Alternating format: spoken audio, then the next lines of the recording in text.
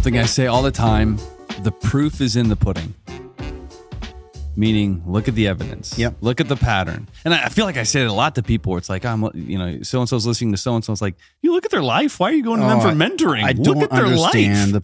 the people at Summer Go, just because they talk like they know it all. Yeah. And because they talk that way, we just assume, they must be really smart. Yeah. I'm going to go to them for advice. Yeah. It's like, why are you going to them for parenting advice? Look at their kids. Yes. That's where you start. Why are you going to them for marriage advice? I don't want their marriage. Pudding is in, that's right. great. And here's the thing. John would agree with me on the proof is in the pudding. We'll see it in here. We're going to see it here. And you're listening to Between the Lines. I'm Scott. I'm Junior. 1 John chapter 3 is on the docket for today. And I'll start reading. It says, "See how very much our Father loves us, for he calls us his children, and that is what we are. But the people who belong to this world don't recognize that we are God's children because they don't know him. Dear friends, we are already God's children, but what he has not yet shown us, what we will be like when Christ appears. But we do know what we will be like. That we will be like him. For we will see him just all as about he really emphasis. is." The emphasis on the right words. Right? Yeah, I had that emphasis wrong. "And all who have this eager expectation will keep themselves pure, just as he is pure. Everyone who sins is breaking God's law, for all sin is contrary to the law of God. And you know that Jesus came to take away our sins, and there is no sin in him. Anyone who continues to live in him will not sin, but anyone who keeps on sinning does not know him or understand who he is." So he's not saying that you lose your salvation because you continue to sin, but it's like what we've talked about before. If a sheep falls in the mud, wants to get out. A Christian falls into sin, wants to get out.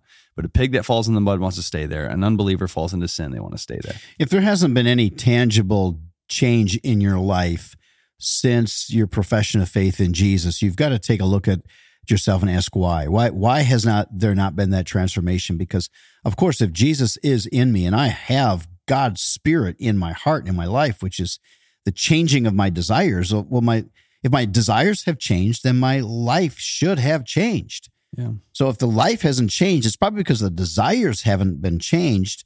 And then has there really been repentance? Right. That's his argument. Yeah. Verse 7, "Dear children, don't let anyone deceive you about this."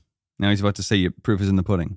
"Don't let anybody deceive you about this. When people do what is right, it shows they are righteous, even as Christ is righteous." Well, the interesting thing is the wordplay there, because the right and righteous, it's the same English form, but it is in the Greek as well. Yeah. And so, of course, your life is going to be characterized by righteousness if you're doing the right things. And I love that he says, don't let anybody deceive you about this. He calls he calls us children. But he's saying, in other words, he's saying, watch who's influencing you. Mm-hmm.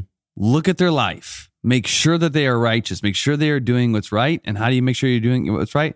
Look at their life. Are they righteous? But when people keep on sinning, it shows that they belong to the devil, who has been sinning since the beginning. But the Son of God came to destroy the works of the devil. Those who have been born into God's family do not make a practice of sinning because God's life is in them. So they can't keep on sinning because they are children of God. So now we can tell who are children of God and who are children of the devil. Anyone who does not live righteously and does not love other believers does not belong to God. Yeah.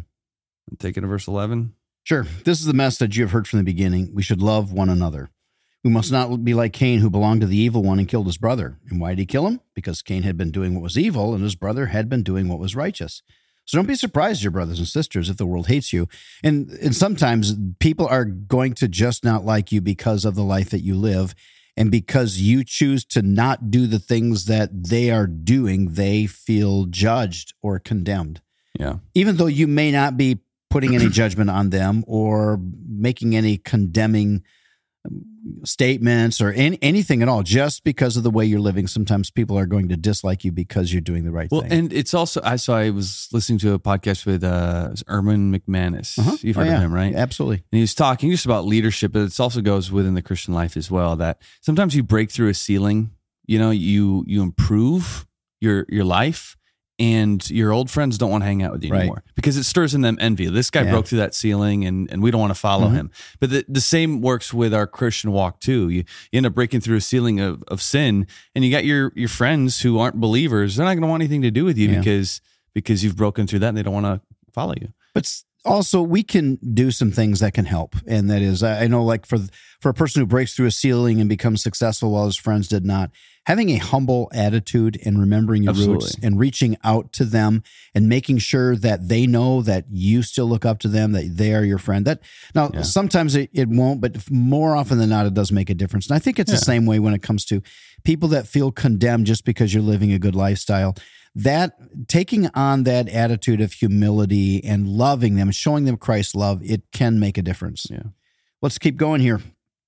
In verse 14, if we love our brothers and sisters who are believers, it proves that we have passed from death to life, but a person who has no love is still dead.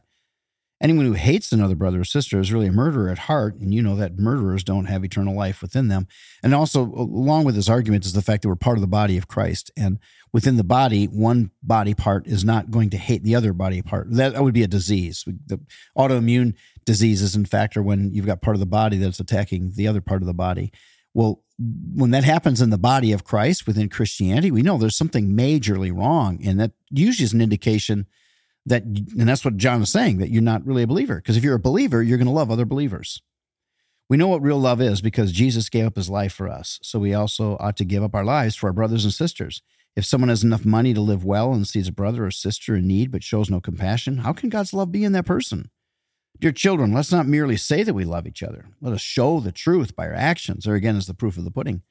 Our actions will show that we belong to the truth, so we will be confident when we stand before God.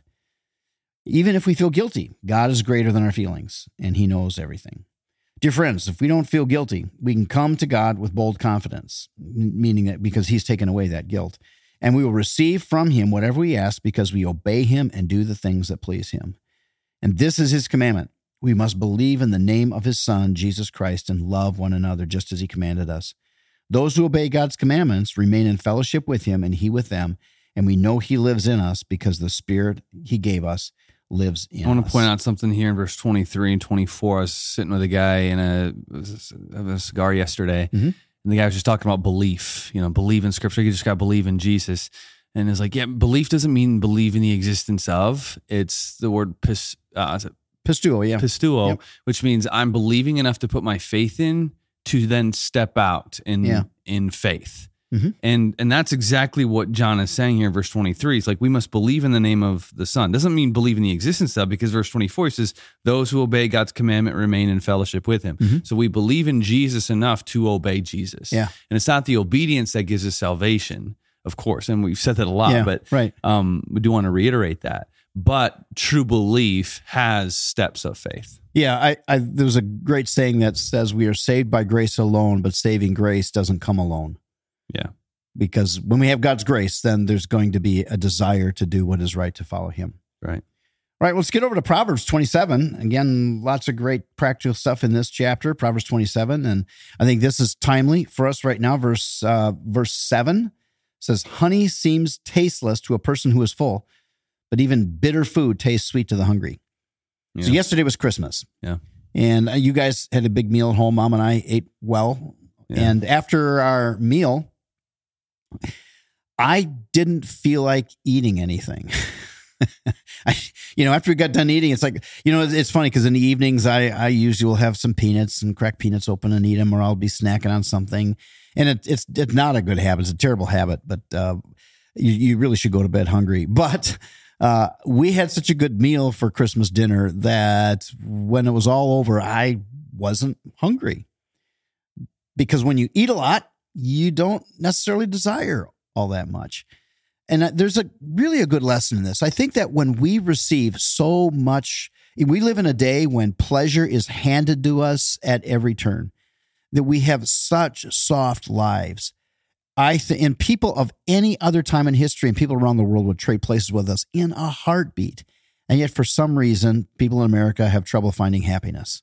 Yeah. Even though we've got it so good. Yeah. It's because we've been eating everywhere. way too much honey. Right. We're eating too much honey. And we don't enjoy it. It's actually one of the reasons why I like living in the north where we get some cold weather, because I actually feel like, man, when the summer comes, I think I enjoy that summer weather more than anybody who lives down south. Anyway, we got people that live down south and they say, well, you should come and try it. But that listen between the lines. Yeah, all you people down south, all you do is just like you suffer all summer, and then come January, like, oh, look at me, I'm at the beach. It's like, all right, whatever. Well, in the summertime, we were out on the beach, and you were like dying in the air conditioning. So, but let me say this, Dad, because I've just been following like this doctor on like Instagram, and I'm trying to do a lot of the stuff that he's advising. And this is actually a verse, he hasn't quoted this verse, but a lot of his training is through this verse, is he says, try to suffer all day long. So at the very end of the day, before you go to bed, you have like a little bit of pleasure to like lay down into bed. So he's nice. And this is more for men. He's like, take a cold shower right away in the morning. Just wake yourself up. Don't just lay there in a nice hot shower and enjoy the shower, but like take a cold shower, then get up and work out really hard, then eat very healthy. Then by the end of the day, 8 o'clock, 9 o'clock, it's like this verse. It's just like, all right, this is a very sweet moment right now that I just get to relax. Yeah, that's good. Yeah. All right, so International Day of what? Leftovers Day. I guess all the leftovers from Christmas. Yeah, well, we I love plenty leftovers. of those. Yeah, I do too. Yeah. Leftover Chinese. I think I like leftover Chinese better than fresh Chinese, which is kind of weird. But my mother-in-law for Christmas, she made a really good prime rib. And it's kind of like the tradition. She always makes like a prime rib. It was like medium rare, almost rare. And so that's sitting in my fridge. I've been enjoying that the last couple of days. Very nice. So, yeah, very nice. Enjoy some leftovers. Don't throw it all out. Don't go off and buy new food. Hey, I hope you're having a great week. And if you got the week off, man, and if you got kids, spend this week with your kids. Do some things. Be creative. Even if there's no snow out there, just get out there. Do some things together and enjoy yourself as a family. And eat leftovers. And eat some leftovers. Right. See you tomorrow.